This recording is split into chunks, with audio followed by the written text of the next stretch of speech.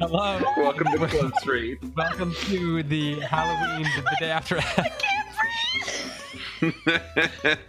Welcome to Close Reads. I'm David Kern, and I'm joined by Angelina Stanford and Tim McIntosh. And Graham Pittman's in the room laughing at us. It's gotten heated out here, folks. We decided to finally press record. We've been going for like 2 hours on this conversation. So it being the day after Halloween, we have been arguing. We've got the best classical minds in America on this question. We've been right arguing about Halloween candy. So Tim, well, I'm going to flip this question over to you because we've been talking about it already, and I'm going to ask it this way to you. Is a Reese's Peanut Butter Cup a Halloween candy? Does it come in a single... Are we talking a Reese's Peanut Butter Cup in a single wrapper or in the dual wrapper? You can define it like you want. In a single wrapper, yes. In a dual wrapper, no. I buy that. Now, here's my question. Is Halloween candy exclusively seasonal? Like, when you say Halloween candy, why do you bother saying Halloween? Because Reese's Peanut Butter Cup is just around. It's available all year round. And it's a universal good also. Right. I think that's why I appeal to the wrapping as a central issue in this debate about Halloween candy. America must realize that dual wrapped Reese's Peanut Butter Cups are not a Halloween candy. Only the solo wrapped cups are Halloween candy. My opponents assert that I believe. Go on. Yawn. It's okay. Wait, so I'm gonna eat a peanut butter cup. If it's a Reese's Peanut Butter Cup, like a regular one, but it's wrapped all by itself, it's suitable for Halloween candy. But if it's a 2-pack or a 3-pack or a 4, that's not Halloween candy. But I believe that's not a Halloween candy, David. I believe that's just a fun size. That's just a fun size or a super size. Available year-round for fun. Yeah. Well, but are they available year-round? Because to me, if you can't call something that's available year-round Halloween candy. Okay, so this was the whole debate at lunch, okay? Like candy corn is not available year-round. That candy corn was the best Halloween candy by virtue of the fact that it's only available at Halloween, and all these other candies are candy, but they're not Halloween candy. So then we tried to make a list of what are just plain old Halloween candy, and our list was only candy corn. So by virtue of default, it is the best. There were those Graham mentioned those random ones that are like shaped like toffee or whatever, and like they're randomly wrapped in random colors, and they're basically off-brand or whatever. And they don't even have a name. Okay, but still candy corn would top that. So then I said that if I was the owner of candy corn, that I would have all the packaging say the #1 Halloween candy in the world. That would be the packaging. So, Tim, do you disagree though that Halloween, for something to be called specifically Halloween candy, like I don't understand why we're not just calling it what's your favorite candy? Like the point of the discussion doesn't make sense to me if you're just adding the word Halloween. But see, okay. So, but what if this is the take? What if when I say my favorite Halloween candy, I say my favorite candy that I receive on the day of Halloween? What if that's my definition? That's fine because you're just saying what's my favorite candy that I get at Halloween. And Christmas and Easter and Monday through Wednesday Friday. When I go to the grocery store. Feel like I need a little something. If you go for a sleigh ride, which of course everybody who listens does. Classic Halloween. Yes, go ahead. Yes, over the river and through the woods. If you do that on, I don't know, let's say October 12th, and it's not snowing, it's maybe a bit brisk, but you're going on a sleigh when there's no snow? Yeah, there's no... Oh, yeah, that's a little bit of a problem. There has been snow. It's just not falling. It's October 12th. It's called a hayride, but not cold. I don't think that you're just gonna say, I went for a sleigh ride. But if you go on December 22nd, 23rd, 24th, 25th, you're gonna say, I went on a Christmas sleigh ride. There is no difference in the sleigh except for its proximity to Christmas. My enemies assert that I believe... You've really been taking a lot of Greek history classes the metaphor, right now. The metaphor, the violence inherent in the metaphors. That's right. We're enemies now. Okay, go on. I was done with my point. I just want to bring it back to my favorite Halloween candy, which is... Wait, Graham's going to start crying again. Wait, Wait. If you have a drink in your hand, put it down before you hear Tim say this. I also want to sit down. Don't take a sip of your coffee. Graham is shaking his head in disbelief because Tim really disappointed us, folks. Okay, like we're still not recovered from this horrible, shocking personal revelation. Share the news, Tim. Break it to us. My favorite Halloween candy is. You mean candy? You mean your favorite candy? That is also available on Halloween. The Bit-O-Honey. It's David, savory. It's sweet. It's delectable. It's made completely of all natural products with no artificial sugars. And it'll pull your fillings out. It will pull your fillings out. Wait, Tim, is your second favorite candy trail mix? It is. That's what he gets in his Halloween basket. Yeah. I just scoop up a handful of trail mix. Tim likes it when someone drops goldfish into his Halloween basket. Yeah. Wait, people don't do that, do they? Oh, yes, they do. Goldfish and pretzels. My kids got goldfish and pretzels. No way. I mean, that's not exclusively, but definitely more than I would support. Like an actual live fish? No. Like it's dead now, yes. Wait, I've not heard. Like a mini pack of goldfish or pretzels. What, Angelina, David, Graham, what are your famous Halloween? What are your favorite candies that are given near the holiday Halloween? I feel like David's also going to like to come December. I'm going to be like, here's my favorite wrapped box to give friends around this season in which I decorate a tree. Like, yeah, right. I know. Because David's going to be like, how are socks a Christmas gift? You can get socks anytime. David is such a scholastic. I support the idea of packaging being important here. I've been saying this. Like, you get Skittles, they'll have Halloween-themed Skittles. Reese's Peanut Butter Cup has the pumpkin one. Yes. Like, packaging and seasonal branding, I support this part of the entry to the conversation. You do. This is true. At lunch, he supported the idea of the jack-o'-lantern Reese's Peanut Butter. I also am willing to admit the conversation is complete nonsense, and we've wasted 7 minutes of a perfectly good podcast. wasted, David, or solved one of life's mysteries? Okay, Tim, to answer your question, we decided this we talked about our 5 favorite candies in general. Okay. These are the candies that I would like to get in my basket at Halloween. Toblerone. Oh my goodness! Yes, amen. Okay, Toblerone, black licorice. No, David. But I understand that this is the weird. Everybody's got one weird thing. Like people like Bit-O-Honey. Black licorice is mine. I like it really salty. Like just so our audience knows, before the show started recording, Tim and I both said that licorice was a candy that made us vomit. So now David's like, this is my top 2 right here. There's but see, I come from hearty German stock, and my grandpa would bring it back. So you don't have taste buds? It's I like it salty. There's these fish that are like salty on the outside and then sweet on the inside. It's this great combination. It's not all black licorice is the same. I believe that. Sweet tarts, because I love sour. Yeah. Lifesavers, just traditional good old Lifesavers. And in my pure childhood favorite candy is Box of Nerds. Just want a good old Box of Nerds. Just pour it down when I'm on a drive. I feel like David Kern is the poster boy for like Anytown USA right now. Like, really, yeah. I like Lifesavers because that's American. No, but I'm not like a huge chocolate fan, but I like Toblerone because it's got like crunch in it. Yeah. Like I like chocolate fine, but I don't crave chocolate. I crave the sweet. You crave the crunch. Stuff that rots your teeth. Just say it, David. Yeah. You crave the crunch. Or just the sour. Yeah. Okay, so Angelina. What are yours? No, I don't believe in hierarchies. Don't ask me to say like a top 5. But just give me a couple. Okay, so yeah. The one unifying moment of today's lunch when we were passionately stabbing each other with the cutlery at the table over questions like, what is Halloween candy? We were sticking Bit-O-Honey in each other's head.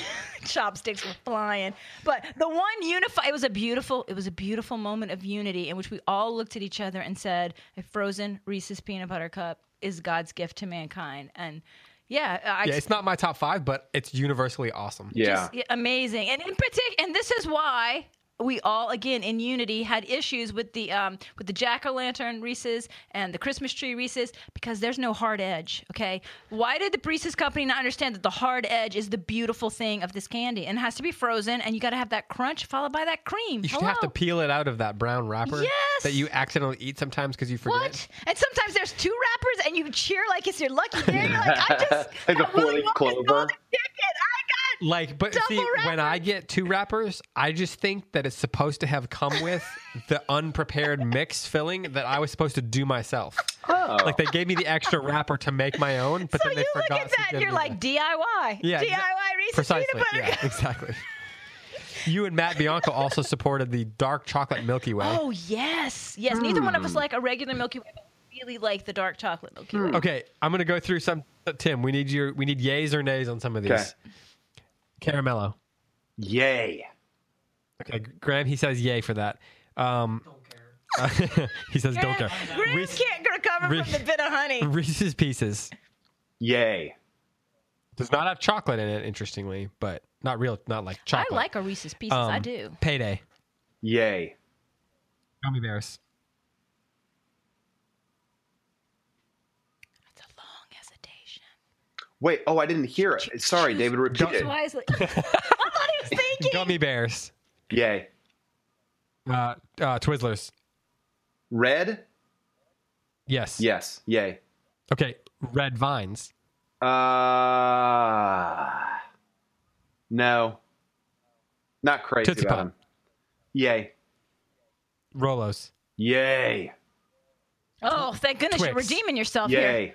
I'm discovering Snickers. something about myself, you guys. Caramel. You guys, you like caramel? Yeah. Yes, me too. Chocolate and peanut butter and chocolate and caramel. That's my Yeah. thing. Don't mess around. Don't put nuts Okay. in my candy, boy. I will cut you. So no Snickers. No. Oh, I Okay. like Snickers. All right, here's one then. What are those lollipops with the apple and the caramel apple caramel apple It's pops? been a Oh, I've never heard while. of this. From Those are a nostalgia's big sake, I'll summer say thing. yes. Okay. Laffy Taffy. No. Okay, and then the final one Oh, I've never is had those. Almond Joy. Yay. Ooh, I love an almond joy. Yeah, I'm with Oh. I'm You with know you what? on that You know too. what the thing is about almond joys? They've got nuts. Mounds don't. Matt Bianco just texted. I thought this was a podcast on Murder on the Orient Express, and I texted back since when. Well, I already said I'd murder someone for the wrong kind of candy, so I feel like that's a good segue. Exactly. I'd stab them. Well, ostensibly, we originally were here to talk about Murder on the Orient Express. But then it was Halloween, But then and it was candy Halloween, needed yeah. to be discussed. We had to have a themed episode. It started all nice and friendly until I asked him what his favorite candy was, and then he ripped all of our hearts out in one fell swoop. I gotta say though, when I was a kid, I told them before this. When I was a kid, in Sunday school, when we memorized, Bible verses, we would get candy, and the options were like bit of honey and something else that I didn't like. So I would eat the bit of honey, and I actually liked it, except that it ruined my teeth. But but you had to eat them in little, like you couldn't eat very much of it at one time. So I'd be like sitting in the church service, like trying to sneak candy, and then my teeth would get stuck together. Like, so then I'm like, I actually did like bit of honey when I was a kid. So but I'm let's only not giving- pretend it's like. Did you also like Mary Jane's, Tim? I don't remember having Mary Jane's. Well, Mary Jane's were a whole lot like a bit of honey, except it was soft and peanut buttery. Graham, the old people are talking now. So true. Well, back when I used to ride the buggy into town, my day, Mary Jane for a nickel, it was great. back in my day, we used to walk uphill both ways. We'd use a penny to buy 7 pounds. No, my dad would say things like, I used to go to the movies for a nickel, and then I'd cry to think about how robbed I was. Like, how many movies I could have seen. Well, Now I'm like, I can pay my electric bill, or my kids and I can go to the movies. speaking of movies, Murder on the Orient Express is coming out soon. That's so right. So don't no forget. electric bill this month. That's right. Don't forget that next episode we are going to be doing our Q&A episode. So send us questions over on Facebook. We'll post a Please, no a questions post and about we'll- candy. Yeah, and we'll thread. Post the comments there in the thread, and we'll grab some for the next episode. And the episode after that will be our movie tie-in episode. So those are the next 2 episodes coming up after this. But first, we are going to discuss part 3 of Murder on the Orient Express today. The solution has been presented. 2 solutions have been presented. We know who done it, who's done it, who all done it. Who all done it? And all done did it. let's talk about it. Tim. Yes. One of the questions that you were thinking about, or we kept asking you, is whether your perspective on Hercule Poirot. Hercule Poirot. Yeah, exactly what she said. Whether it changed at all over the course of your reading. And so now that you've finished it, now that you've finished Dan Stevens' reading on Audible while you drove, did you draw any new conclusions about he as a character? I did not. I feel like he was kind of like a stable, consistent character, and my imagination's view of him did not change. And I think part of that is just because he's a trope, right? Like, I mean, I'm going to take your question in a different direction, David.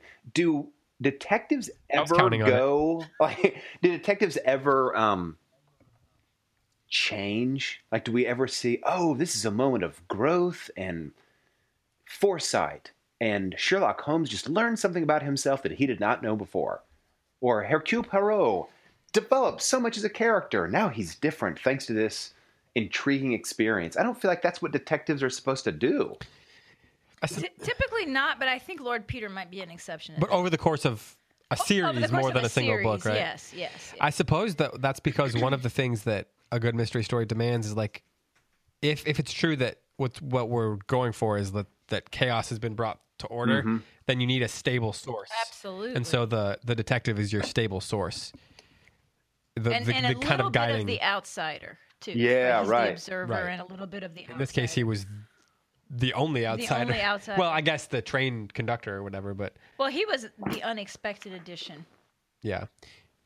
One thing that I was thinking about is, I mean, I remembered in the end what would happen, but the thing I couldn't remember is exactly which people were involved and which people were not. Oh yeah. Mm-hmm. So I couldn't remember, for example, did Constantine or Book end up being involved in it? I couldn't remember that either. And I kept questioning what they were saying, whether they were trying to trick him. No, I did the same thing. I wasn't sure. I remembered that everybody was in on, and I just didn't remember if those two characters were. No, I agree. Tim, was there anybody that for you was like that, where you were? I mean, I guess you hadn't read it before, so the question's not really relevant. Yeah. Well, I was. So moving on. Well, but still, I'm having a hard time remembering right now. What was the American woman's involvement? The loudmouth. Mrs. Hubbard. Yeah, Mrs. Hubbard. Oh, she was the mother, Linda Arden. That's right. That's right. That's right. Okay. Was there, when you were listening, who did you suspect the most as you were going along? I did think that the secretary, McQueen, had something to do with it. Even though I thought he is the most obvious choice, I thought maybe it was going to be kind of a doubling back to the most obvious choice, because he shines as the obvious guilty party at the beginning. Then his threat is subdued, and I thought maybe she's going to say it's him, and she will have kind of like cloaked our suspicions of him, but then she's going to bring him back. So I remember thinking McQueen's probably got a hand in it in some way. Is there a point at which you started to suspect that it was all of them? I don't know that I ever suspected it was all of them, but I certainly suspected that it was more than one person. It just seemed like there was some sort of team effort. And I think I also thought that the Englishman, what is his name? Arbuthnot? Yeah, I thought that he was Colonel involved Arbuthnot. also. And thus I assumed that his American girlfriend was involved. So was there a aha moment for you, having never read it before, like when he revealed, oh, it was all of you? I think when I got the impression that McQueen could have kind of coordinated everything, that he could have been kind of like a linchpin in the setup, that's when I thought, oh, it's all of them. And I think I got it probably like 2 lines before Poirot finally says it.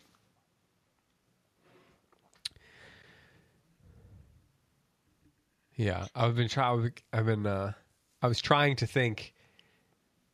I was trying to identify clues throughout. Yeah. Where he drops little hints, and I didn't find too many until the third part. Did you, Angelina? The first part, when he examines the letters that Ratchet got, one of the letters was written by 12 different people. Each person wrote a different word. And I was like, she's telling us at the very beginning that 12 yeah. people did it and they each took a turn. Yeah, there definitely were some fun little things. Some, industrious listener could probably go through and find all the little references to 12 or multiple people. Mm-hmm. There are definitely things he drops throughout. And it's funny because, well, do you guys think that Poirot is as good a detective as he says he is? Like, do you think that he lives up to his own? Oh, I thought he did in this book, yeah. Why? Because it's all a mental puzzle and he just has to think it out. And I love the way he thought about it and did what is the only possible solution that makes everything make sense even though it seems impossible. And then once he did that, he said he was able to figure out where everybody fit into the puzzle. Yeah, he wasn't worried about whether or not it made sense at first. Right. Like, if this is the case, is there a way to make it make sense? Which, one person had on our Close Reads page, I think, was trying to make a joke, but it was actually really true. She said, she felt like she was in one of those logic puzzles, if Mary is wearing a green hat, if George is carrying an umbrella, one of those things. But I think that's actually how he did it, right? He makes a chart of the evidence and he starts going if this, then that. If this is the explanation. So he probably just went through each person. If this person is the killer, then do the clues all make sense? If this person is the killer, do the clues make sense? And then gets to the part. And I think he kind of got hung up in a way that helped him unravel the puzzle on the fact that everybody had a perfect alibi. By being alibied by someone that they didn't have a connection to. He had to like pair them off in a way. Right. So he had to figure out that there has to be a reason why someone would lie for someone else. Mm-hmm. And then who was the one that was not involved? They said they didn't. Was it the Countess? No, Countess was involved. She was involved. Oh, yes. I'm sorry. I was thinking of the princess. No, the Countess. The one that you would actually suspect, she was the one not involved. Yeah, her husband was involved, but she was not actively. She really did take the sleeping draught. Yeah. And then go to sleep. The conductor. The conductor was who's the father of the. Right. The girl that committed suicide. And, and one of the things that I thought was interesting that Agatha Christie did, because Dorothy Sayers does this in a Lord Peter novel. And I talked about this, I think, in the article that I wrote, that in a detective story, nothing is random, including things like storms and weird events where you just happen to be in the right place at the right time. And there's a Lord Peter short story where he calls this like random, I was just in the right place at the right time. He calls it an act of providence and says there really is no random thing, God put me here so that I could unravel this. And I think that there's that sense also with our detective in this story. I mean, it's random. Two things are random, that he ends up getting the call back, so he ends up being the 12th passenger, even though they had the fake passenger. And then the storm is the other act. It's an act of God, right? Yeah. It's an act of God that makes their plan not be able to go through, so he's able to figure it out. So this is the more interesting part of this conversation is not really who did it so much as the final ending, I think. And this... when you add that to the equation, I think makes it really interesting. You're talking about the question of guilt, David, or the kind of jury finding of justice. Yeah. Yes.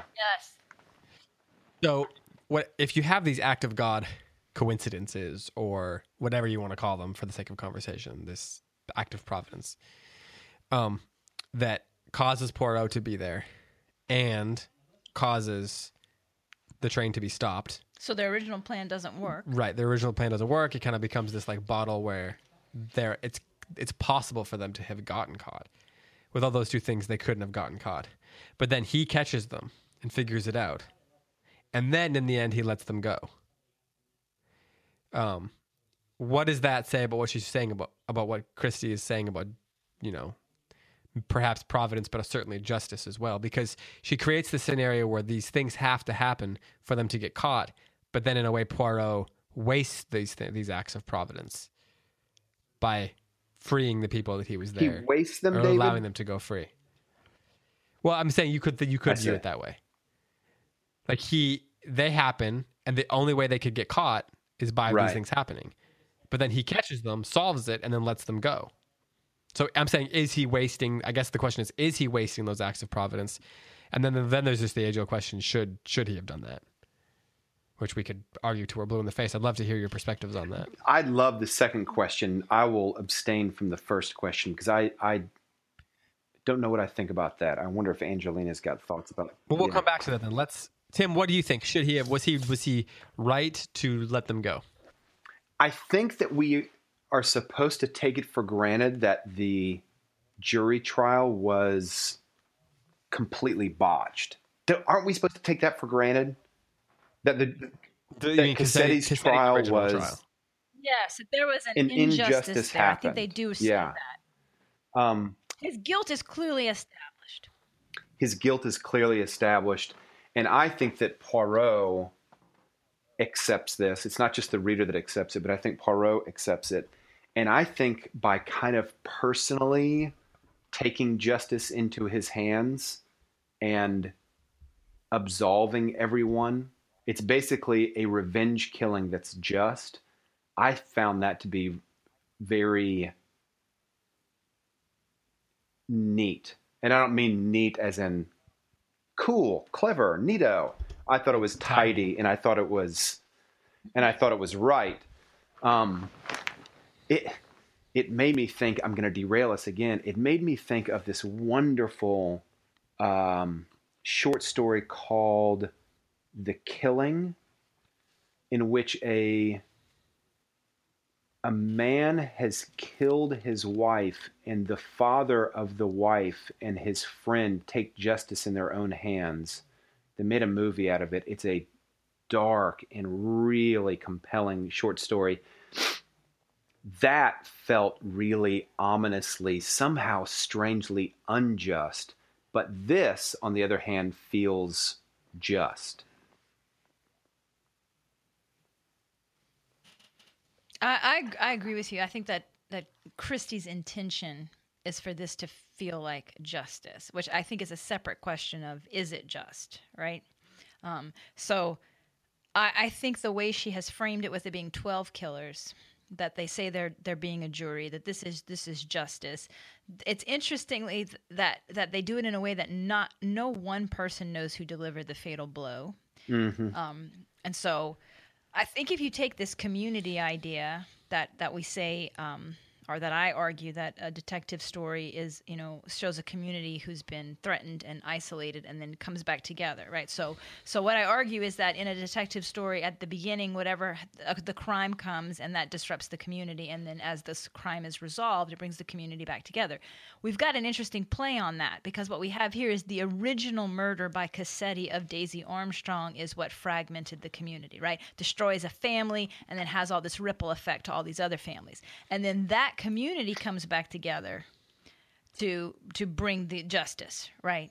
And so she's got multiple levels going on. At the very beginning of the story, Poirot, he makes the comment, our detective makes the comment that there's such a cross section of people on the train, and that for 3 days they're going to be a community. And then he says, what if they were a community of death? What if they were brought together by death, which of course is exactly what happened, but they were brought together by the death of Daisy Armstrong, but also by the death of Ratched. So she's got multiple levels going on here with a community that has, the original crime. Because there was no justice with the original crime, the community did not come back together. So it comes back together, to kind of finish it. So she's doing some just super interesting things with the form of the detective novel and adding a whole other layer to it. And I guess for me, it doesn't play out like a revenge killing because it's all of them. Because Cassetti knows what's happening and knows why it's happening. He's a fugitive from justice. He's been tried. Everybody knows he's the killer. I mean, I'm not saying I would personally do it, but just, in terms of the novel, it's very interesting. And I think she's trying to say that it's justice. And it's even interesting, too, that Hercule Poirot himself does not make the final predicament. He says, here are my two theories. Oh, yeah. Right? And then he lets the other guys make the call about which one's the theory. I was thinking about this because it's interesting that he presented the theory he doesn't believe to be true first, and he lets Constantine say, that's nonsense. So then he gives the second one, and then the second one, he's like, but there's always the first one that I gave. And the first one is the original theory. Well, it's what was supposed to happen. If the train hadn't been stopped, this was the way they were setting it up to look like the killer escaped. Right. So in terms of the detective universe, we don't have an unsolved crime. It is solved. Right. There is resolution. We know what the answer is. So the question of should it have gone to the authorities, that's a second question. Should justice this question about justice is interesting to me because there's so many different levels and ways that justice can be considered here. You obviously have the part that was it just that Cassetti die because of what happened to Armstrong, Daisy Armstrong. That's one question, which we they could debate. Interestingly keep saying it's not just because of that. He did it to other kids, and he would do it to more kids. Okay. So there's a community protective aspect. Right. Then there's the question of, is justice, is the fact that Cassetti is brought to justice, does that mean that his killers don't need to be brought to justice? That's a good point. Like, or is it truly an eye for an eye? And is justice more random? And like, there almost feels like there's this Wild West factor kind of thing going on with how justice is brought about, because it's not done through, the legal channels. It's not done through, they take it upon themselves. And in a sense, the word of the detective who solves the crime and brings order is, I don't want to say it's disregarded, but it doesn't play into any justice that the story itself offers at the end. And again, I could come back to that, the idea of whether or not the act of God, the act of providence part of it plays into it, because in a way that, like, is she saying that's random too? Like, that's random, and so, or is Poirot essentially ignoring that part of it? And I don't know. I find that part very interesting, and like the idea of the levels of justice. It is interesting. I actually think that it's important that he does confront them with what they've done, and then essentially absolves them of it. Yeah, he does. Which is different than if their original plan worked out. So for the rest of their lives, they're like going to be like, is someone going to figure this out? But there's a sense of safety for them now. It's all out in the open, and he absolves them of it. Right, but is that right? Oh, I don't know. I'm going to say yes. I think that's an incredibly difficult question. And here's some of the reasons why I think it's difficult.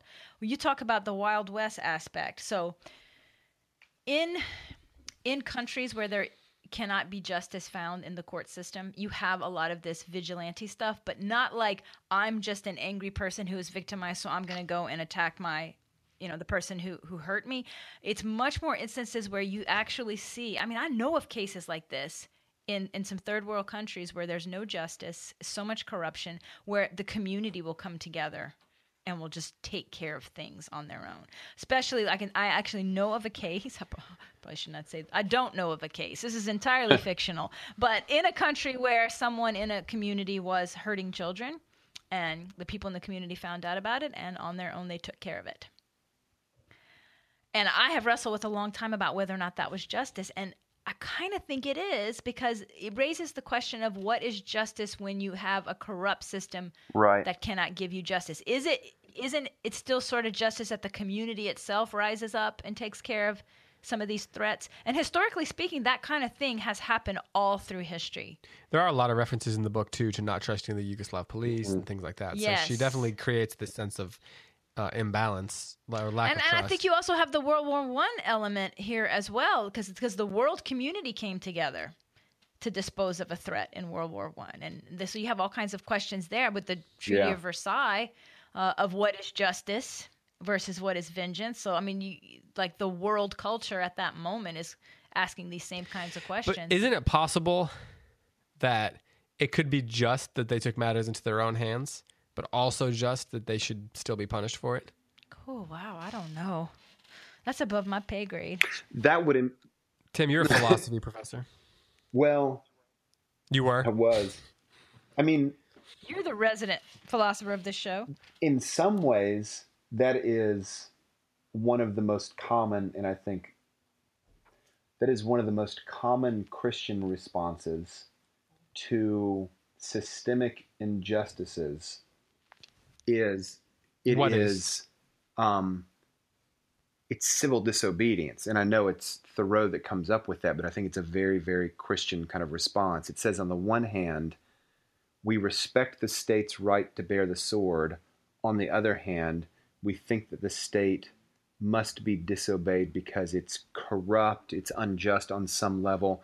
And so we will pay the price. But if you do that, don't you need pay the price for the civil disobedience because we reject the law but respect the authority in some ways, how it goes.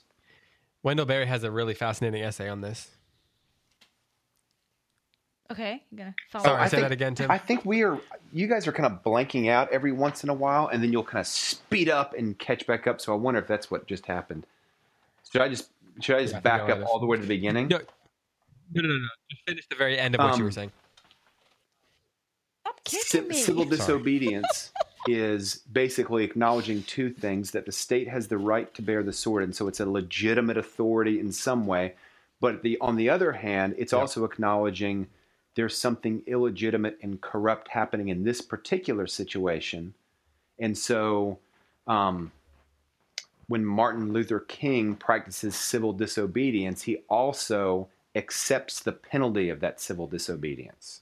So he doesn't just march and then run away when the police show up. He marches. You have to be he willing willingly to accept the consequences. And this is what Gandhi advocated for also. But that's my question though. Shouldn't these people have been, been willing to accept the consequences of their own behavior, even if it brought justice about to the Armstrong situation? What I took Poirot doing by not announcing, by kind of giving them an opportunity to say, yeah, that's what happened. I felt like he was saying, if you admit to this, you are also giving me the opportunity to pronounce the verdict over you. Yeah, it felt like a confession. It did. And I felt like if they would have... But then he retires. He does retire from... But I think if the 12 murderers, let's not call them murderers, if the 12 people who killed Cassetti had not admitted it, my hunch is that Poirot would have said, here's what you did, and I'm telling the Yugoslav police. But because they admitted it in some way, they willingly kind of like offered their wrists to the manacle, to the handcuffs, and said, we will accept the penalty that's given to us. Now, I recognize we're stepping into gray area because they had constructed this whole thing to not get caught. Right. I guess, and like the other question is, why do they have to kill him? I mean, well, they say it's because they're protecting other children. I know, but they could have. Why couldn't they have captured him, bound him, brought him to the authorities? Oh, but I thought I don't remember the plot point. Was he not tried? But bring new evidence. I mean, I don't know. Maybe I'm overthinking. Well, no, that would be double jeopardy. He wouldn't be able to be charged twice for the same crime. But I'm not remembering. Some of our readers are probably remembering the plot point better. I can't remember the plot point about the Armstrong case. I thought he escaped? No, I think he got a verdict. Maybe there was some corruption and he just got out. Was he found not guilty? What happened there? I don't even remember. Yeah, I think he just had a court case and they just didn't convict him from some lack of... Oh, wasn't it a hung jury? All right. I'm going to look it up. So, I mean, I guess for the sake of conversation, I'm saying it's possible there could be other alternatives besides stabbing the guy 12 times on a train. But, David, if they did that, if they caught him, bound him, threw him in a cellar somewhere where he continued to live out his days in an ad hoc jail, would you have considered that just? Or did his death part of what made it just? All right, y'all were right. He gets off on a technicality. Does justice I mean, these are complicated questions about justice you're asking me right there, my friend. Does it make it? Has justice been served if he dies because he killed someone else. I mean, are we also told to love our enemies? That's complicated. Yeah, I mean, yes, exactly. Things are on a which is why this is interesting. They're on multiple levels. I mean, we all three of us are someone who believes in a spiritual reality, right? And so, I thought it was interesting that you used the phrase "be willing to pay the price" because, of course, having the religious beliefs that I do, I believe that they are going to pay the price, and I'm not talking about in the next life. Right. I'm talking about right now. Like, to take a life inflicts a wound on your own soul. So no matter how just it is or isn't, even to kill someone in self-defense wounds your own soul. This doesn't have anything to do with whether or not you sinned. This is just that to take a life is such a serious thing. It leaves its mark on you. And we see that in psychology cases, even if somebody's completely justified, even an executioner for the state, there's something happens. And in fact, I was thinking about how there's a documentary on that. Modern executions, they do the multiple thing, just like them, so that the executioner doesn't know. They don't know which one actually is the one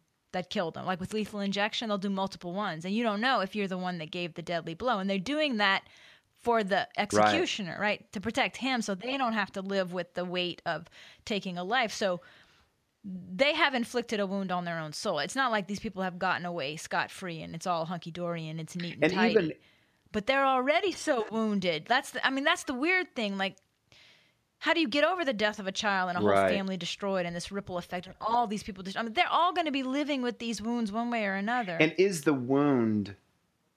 Well, I will make an assertion. I do think that what they did was justice, albeit it was vigilante justice. I'm not advocating that our listeners take justice into their own hands. I do think that we're dealing with a situation in which the state... Except when it comes to racist people cups that are improperly. Well, and the Oxford comma. We have to have some level of decorum. I do think that they practice... The Oxford comma is worth killing. Vigilante justice. And I do think they were acting rightly. I think, though, to be in full compliance... Oh, gosh, how do I say this? I kind of think they should have confessed it. Or they... Gosh, I don't know. Now I'm having doubts about that.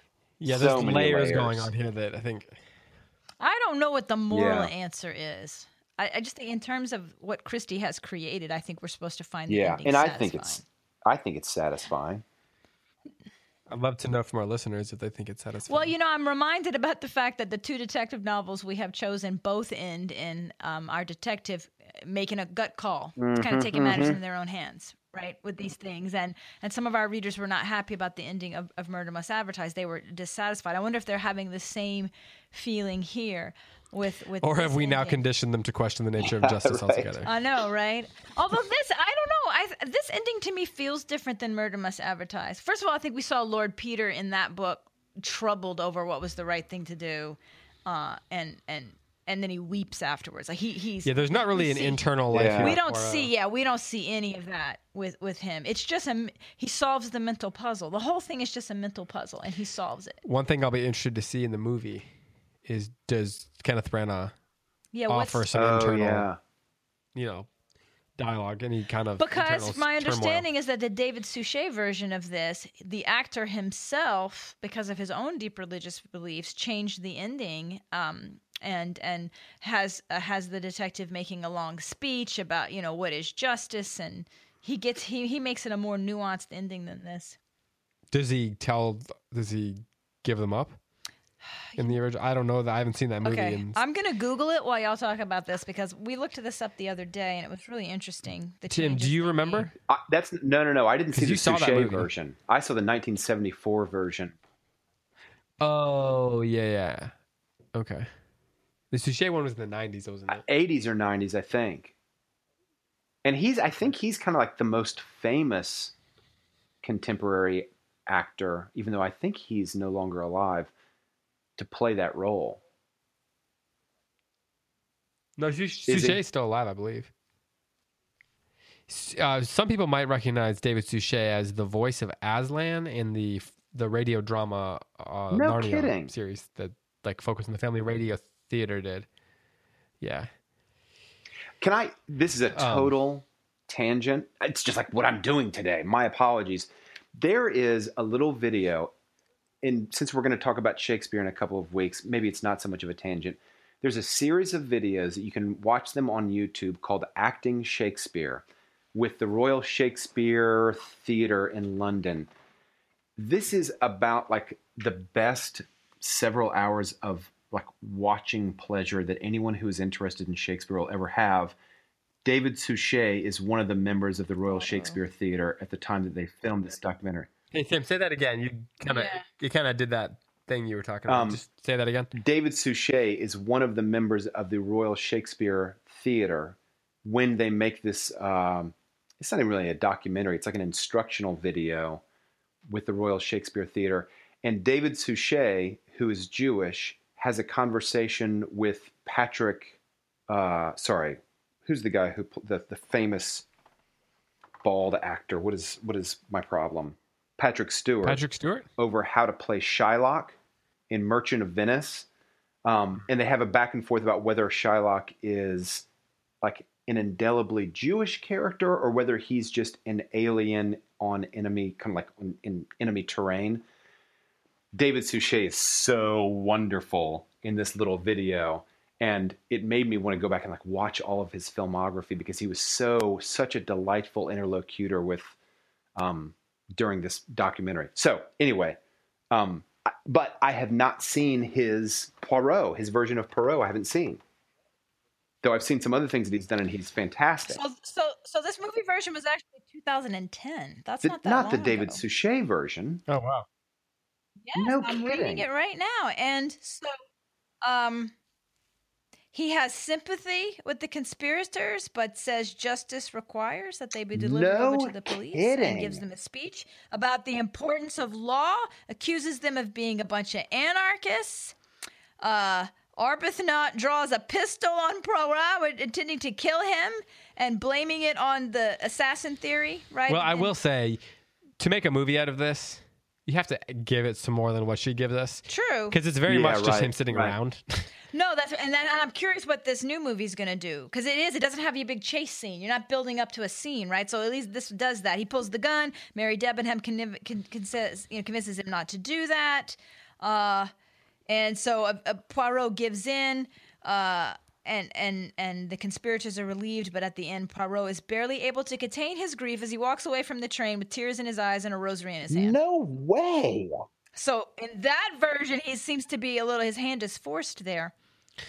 On a side note, did you know that David Suchet's maternal grandfather was a photographer who was responsible for getting the first images of King Edward and Wallace Simpson? No kidding. Oh, wow. Yeah. I am fascinated by what you just read, Angelina. I am fascinated by that. Yes, and they have some scenes interspersed with an adulteress getting stoned in Istanbul, and so they're playing with the idea of like, can you get justice, in these Eastern European countries, and so he wants to turn them over, but is that going to be just? So anyway, yeah, it's a very different ending. We'll definitely have to look out for how they change some things like that in this movie. Because even in the trailer, there's like scenes where it looks like there's a gun involved, and Mary's character, played by Daisy Ridley, says, "I'm going to sleep right here where all of you are, so you can all see me." So I'm sure they're playing up some of the tension of who did it throughout, and I imagine it's not just Book and Constantine and Kenneth Branagh sitting in a room talking. Thinking it's not. And they may use some flashback scenes too. I wouldn't be surprised if the Davy Armstrong case a little flashbacky. Because there's like one scene with actual Cassetti in this, and Johnny Depp plays the character. He probably didn't come on for 6 words and a cup of coffee. Okay, I have a question for you guys. Can Agatha Christie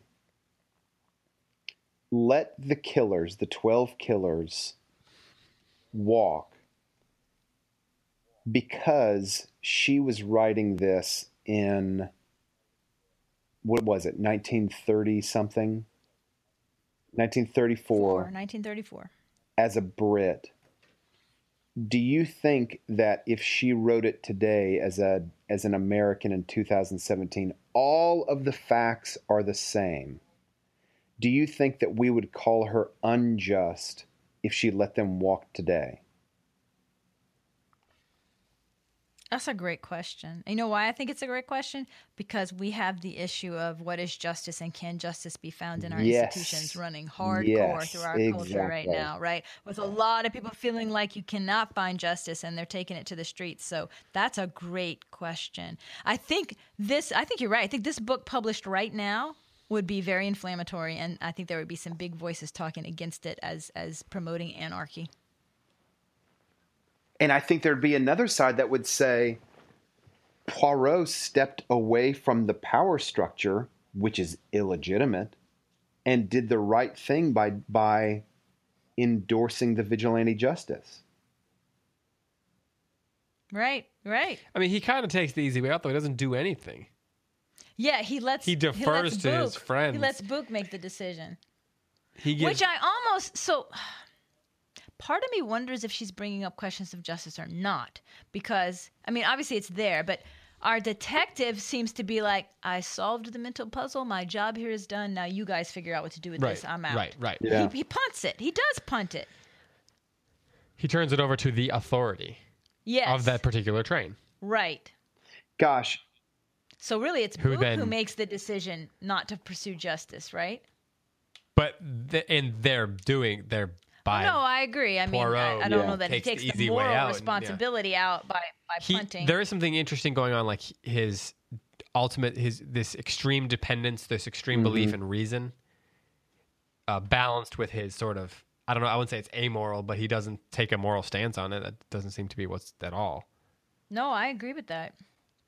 But he has this, but for him, reason is the highest good. It seems. And I used to read more Poirot stories to say that for sure, but yeah, I don't know either. I mean, he doesn't seem to be like justice for Daisy Ridley.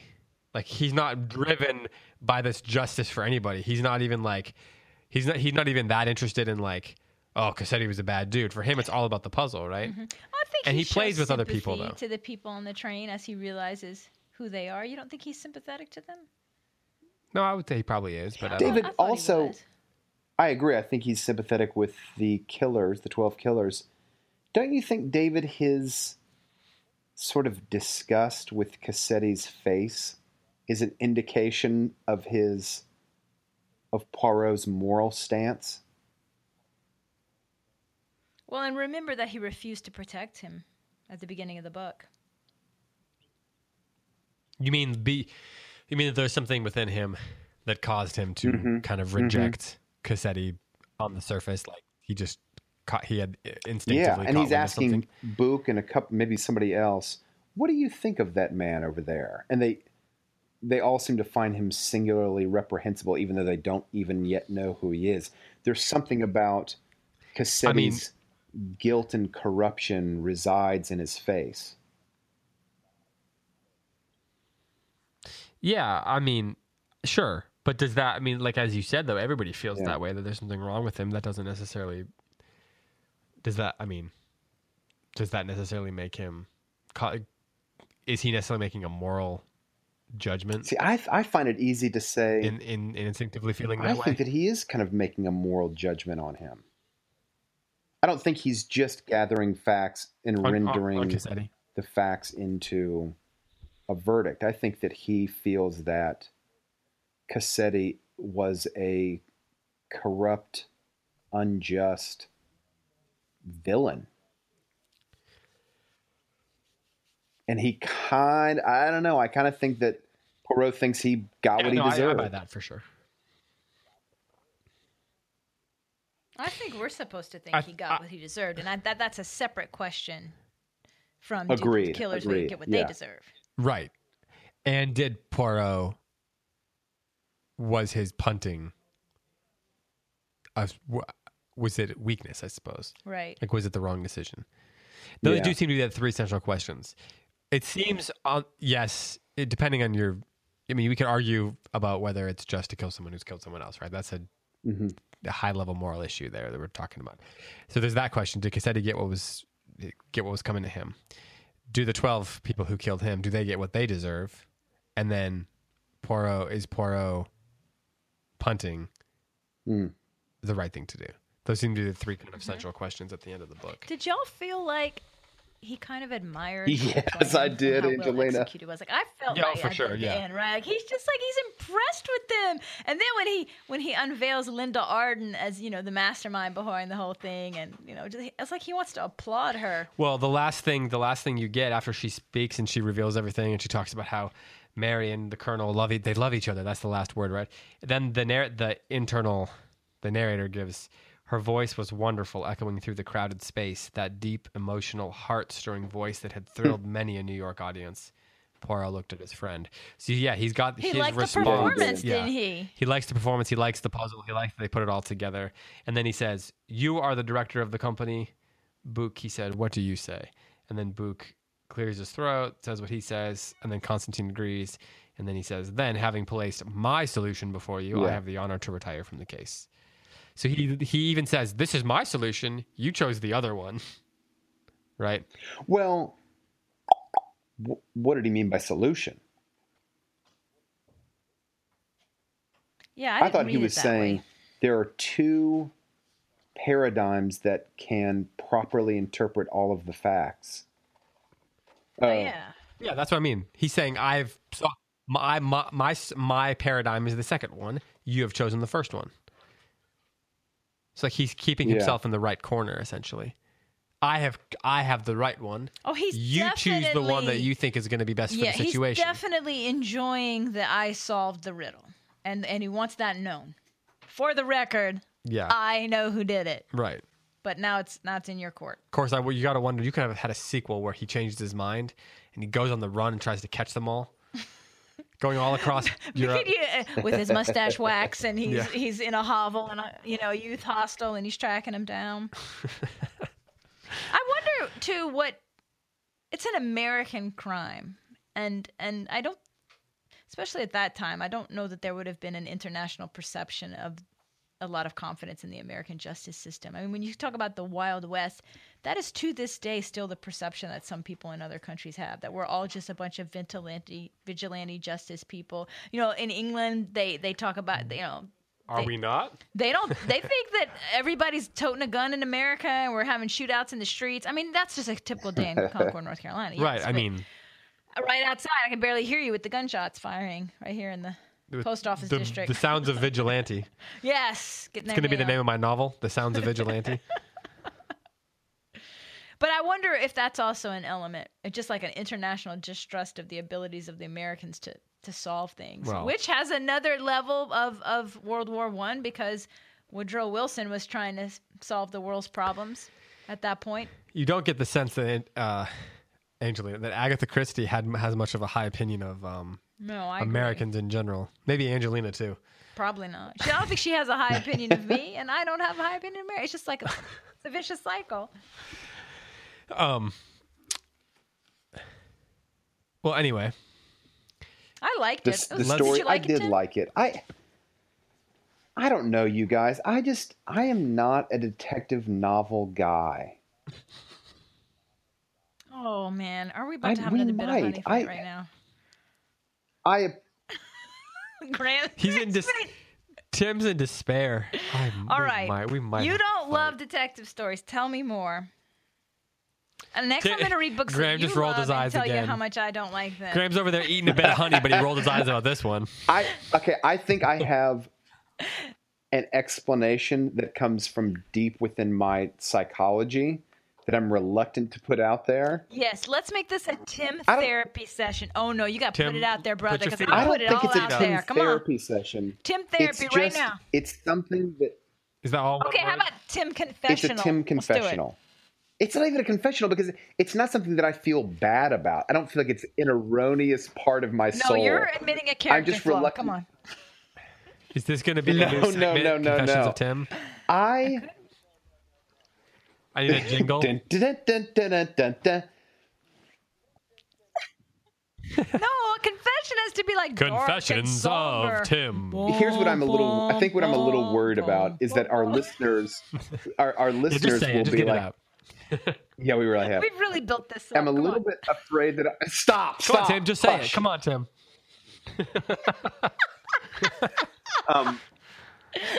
Okay, go ahead. Sorry.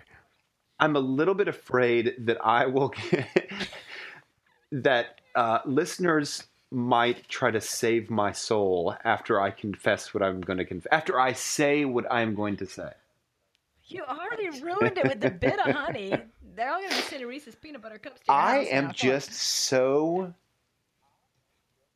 suspicious of, oh gosh. I'll say it this way. I love Socrates because I tend to think of heroism as so often an individual being out of league with a harmonious culture or society and finding something deeply wrong with that harmonious society and saying no more. This literally explains why you like It probably does. But although say that again. This is why we don't like the same kind of books. Oh my gosh, yes. Continue. I'll also say, I love the idea of the Greek polis. I love the idea that harmony of the soul is achieved when society is harmonious. I absolutely think, oh, that's a beautiful notion. It's an absolutely beautiful notion. And I, at the same time, say, man, I have seen that is such a rare occurrence in human society. What is much more common to me is the sort of heroism of the individual standing up and saying, this is not right. I'm saying that it's not right. And now I will suffer the consequences of the kind of thorn, the painful thorn that individual's presence applies into the society. So you then need to read spy novels more than probably do. detective And I novels. find spy novels much more compelling than detective novels. Okay, here's my response to that. I agree with everything you said. I like detective stories because they're fairy tales. You know this about me. I mean, I like stories because they present the ideal that our souls long for, not because I think it's realistic. For me, that's a completely irrelevant question. So for you to say what Raymond Chandler said, that it's not realistic, this isn't how murder works, this isn't how criminals work, then I would say yes, and also so what? But so yeah, I agree with you. I don't think you admitted a character flaw. I'm completely unsurprised. So I think that's how you feel. I am more inclined to say yes to fairy tales and no to detectives because the patina of realism is over detective stories, and I think with fairy tales, the realism from the very first page, it's not a realism story. It's a story of deeper truth.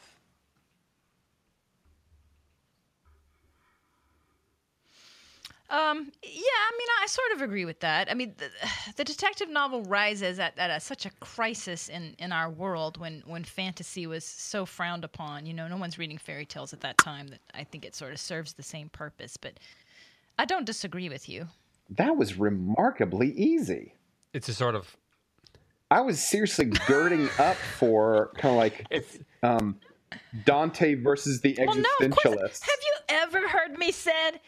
Come on, have you ever heard me say this book is so realistic and that's why I love it? That's not how I think. I don't care. Of course Lord Peter's not real. That's why I love him. If he was real, I would have all these reasons not to like him. And why did I look at David so hard when I said that?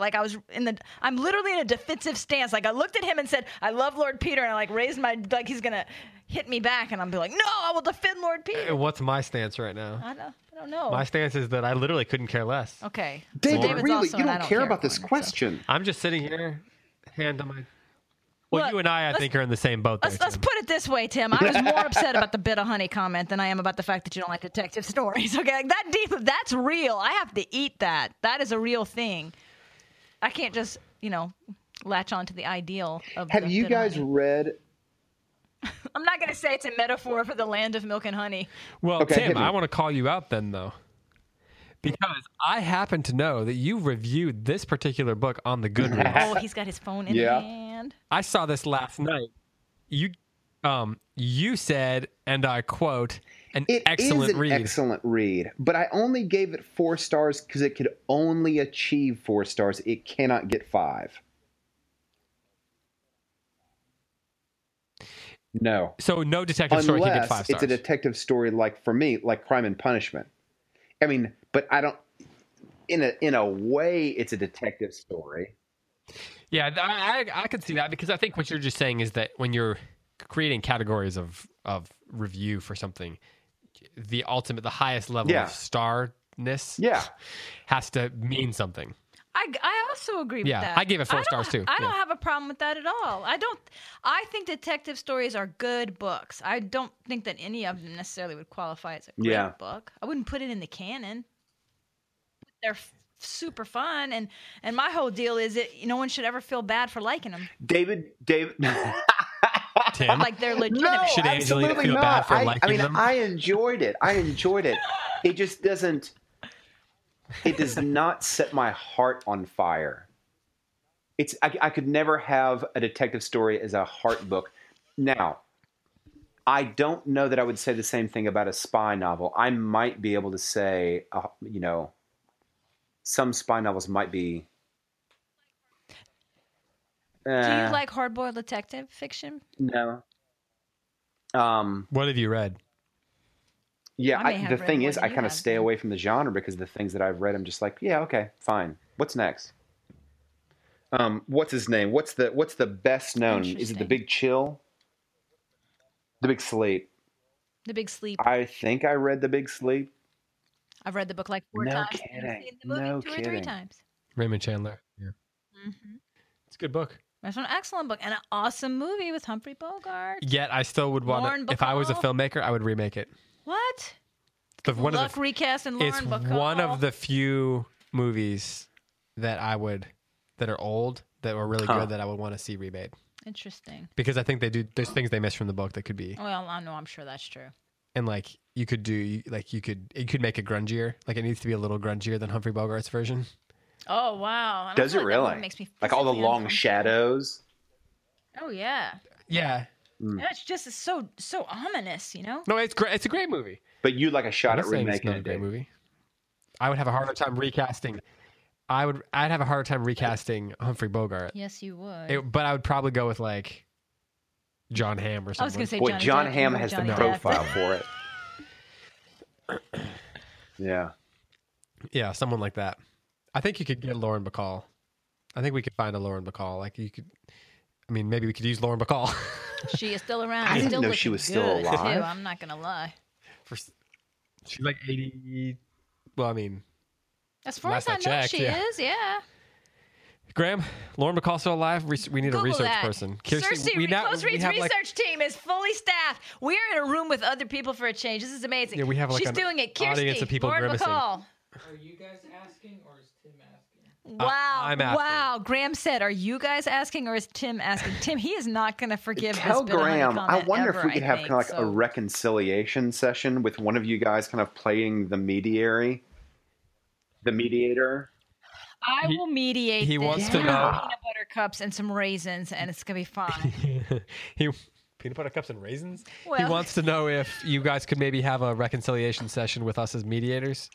No, the reason I said raisins is because when Tim said his favorite candy was Bit of Honey, Graham said, let me guess what his second favorite candy is, raisins. Oh. You want me to just get some grapes and throw them on the sidewalk for you? Well, made by Nature's Candy. No reconciliation at this time. He says no reconciliation at this time, but Okay, we we have gotta- yet to we find out got if a Lauren Lauren Bacall Bacall is still answer? alive. Oh, Aw, when did she man. die? Oh, 2004. Wow. Graham, you're the bearer of Man. bad news. You said that too happy. She's dead.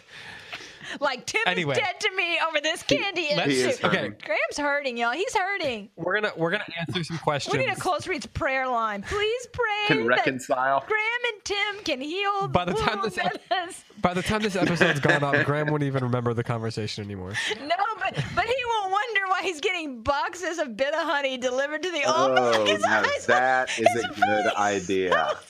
That is a good idea. I'm going to file that one away. Graham's face when I said, like, oh my God, he's wounded, y'all. Speaking of anarchy, this show. So, okay, we're going to do a Q&A episode next week, but I want to end with this final question. I'll give you each a final question. Angelina, what, as our detective novel expert, our resident detective novel expert, what are some other detective novels, other than the two that we've done, that you would recommend people jump into next? I was thinking about that this morning. I'm still a big fan of Gaudy Night. Let's just flip it over to the back and just choose one of her. Still a big fan of Gaudy Night by Dorothy Sayers. I think that's her best work. And I think I've said, well, no, not on this podcast. On two different detective story podcasts, I've mentioned that I really like Agatha Christie's one of her early books called The Secret Adversary. It's not a Miss Marple book or a Hercule Poirot book. It's a what is it? Tom and Tuppence? Is it Tom? Oh gosh, now I don't know that one. Timmy and Tuppence? Oh man, I'm having a blank. But anyway, it's a guy Timmy and a girl. and Tuppence. Are you sure that's not a story about a small cat and a small rabbit that wander around in an animated story? Come on, research staff. I shouldn't have to point to you. I just say something and look perplexed, and I should hear typing right after that. But Angelina, I'm going to pay him. Kirsty works with me, not you. I'm the one providing the bit of honeys. So here we go. But I really like that one, and it's. But you're sure this is not about a small rabbit and a small cat that wander around the English countryside? I'm sure of nothing. I think it's Tommy and Tuppence. Tommy and Tuppence, we got it. So anyway, it reads a little bit more like a spy novel. It's a very different kind of Agatha Christie book, and it's a favorite of mine. It's a lot of fun. Okay. Graham recommends. Yes, Wait, am I not supposed to say that you recommend it? No, I am. He's I'm refusing not. Okay. to speak. He's not using words. But he just reminded us that we should recommend Chesterton's Father Brown stories. Which are that is a good point. That's good. My favorite other Poirot mysteries, if you're interested in more stuck up detectives, are the first one, The Mysterious Affair at Styles. Oh, that's a good one. The Murder of Roger Ackroyd, and and then there were none. That's her masterpiece. That's considered to be her masterpiece. Yeah. That's another one that's very interestingly playing on the form. So if you've enjoyed how she draws attention to it and is messing with it, that she does that in that one as well. We are going to be giving away a copy of And Then There Were None on next week's episode. Nice. So be on the lookout for that. The question will be, what is Tim's favorite candy? Yeah, it's for people who are listening, yeah. That would be pretty funny, actually. To see the long list of guesses, I'm going to guess raisins and licorice. Okay, Tim. Day-old cheese. Here's your final question then. What would a mystery story or a detective story that enters the Tim Hartbook pantheon have to include? It would have to include it as its primary question. And it would have to be Russian. Gritty. It would have to be driven. a verdict based on conscience, not just a verdict based on facts.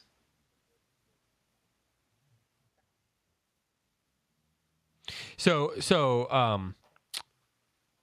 Poirot's reliance or affection for reason as this highest. Yeah, I mean, which is not to say I don't want to denigrate reason in any way. I have a feeling at the Circe conference, I have. Well, who knows? I am a big fan of the Greeks, and the Greeks loved reason. But I also recognize there are some profound, I wouldn't call it shortcomings. There are questions that reason cannot answer. And I think so many of those questions are questions of conscience and imagination. So, yeah, I think conscience, and I'm going to add imagination. A detective story, for me, has to address conscience. And that's part of the reason I keep pointing back to Crime and Punishment.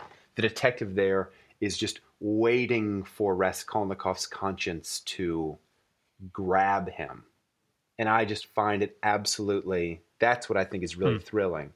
And I liked that Poirot is so interested in the psychology of the killers. I love that about him. But it seems like that's more of an interest in the detective, but it's not the...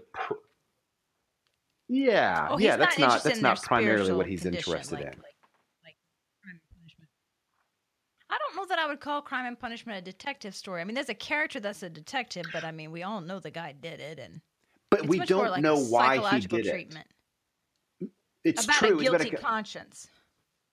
I thought he did it because he wanted to do the perfect that's crime. What is uncovered. And so he makes it. The plot has the killing happening, on page 150 or something like that. But we don't really know fully why he did it. Spoiler alert, guys. You're the one always. I'm just kidding. 200 years, spoiler alert. Angelina immediately, you say there's no... I know, because I'm so sensitive. And I was like, I'm just going to follow the David rule. And then there you go. I stepped in the bit of honey in it. If it's like before 1990, like... I'm not. There's no spoiler alert. All right, I hear what you're saying. So it's a play on the detective novel in that we know who did it, and we know who the victim is, and we know who the perp is, but we don't know why. This is more of a page turner, a contemporary page turner. The Secret History by Donna Tartt, which I love that book. The murder happens on page 2. Oh, yeah. We know that somebody gets killed, and I think we know who did it. Don't spoil this one. I might. It's a really fun read, and it's all about why did it happen, not who did it and are they going to get away with it. I just find those much more compelling. Yep. And this book was the reverse of that. We know why, but we don't know who or how. No, I can see that. All right. Well, thanks for another weird episode.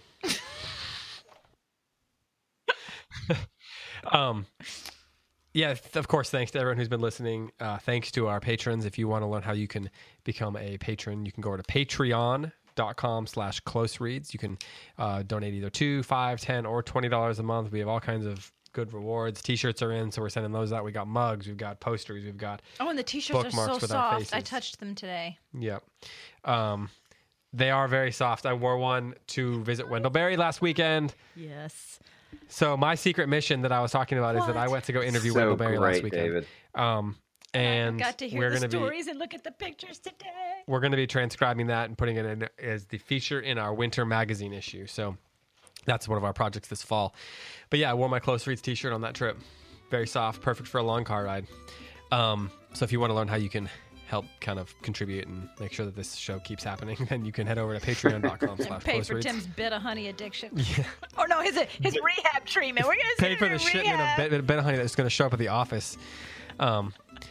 So yeah, thanks to all our listeners. If you would leave a review or a comment on iTunes or Stitcher or Podcast Addict or wherever you get your podcast, we would certainly appreciate that.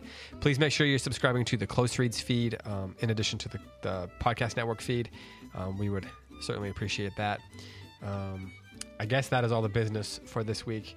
Angelina, Tim, any final thoughts? Want to say goodbye or anything? Nope.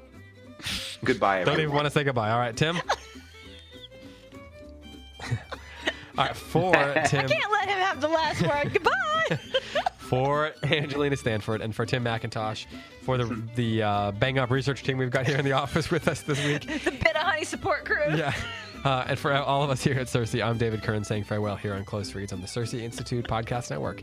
Thanks for listening. We'll talk to you next week.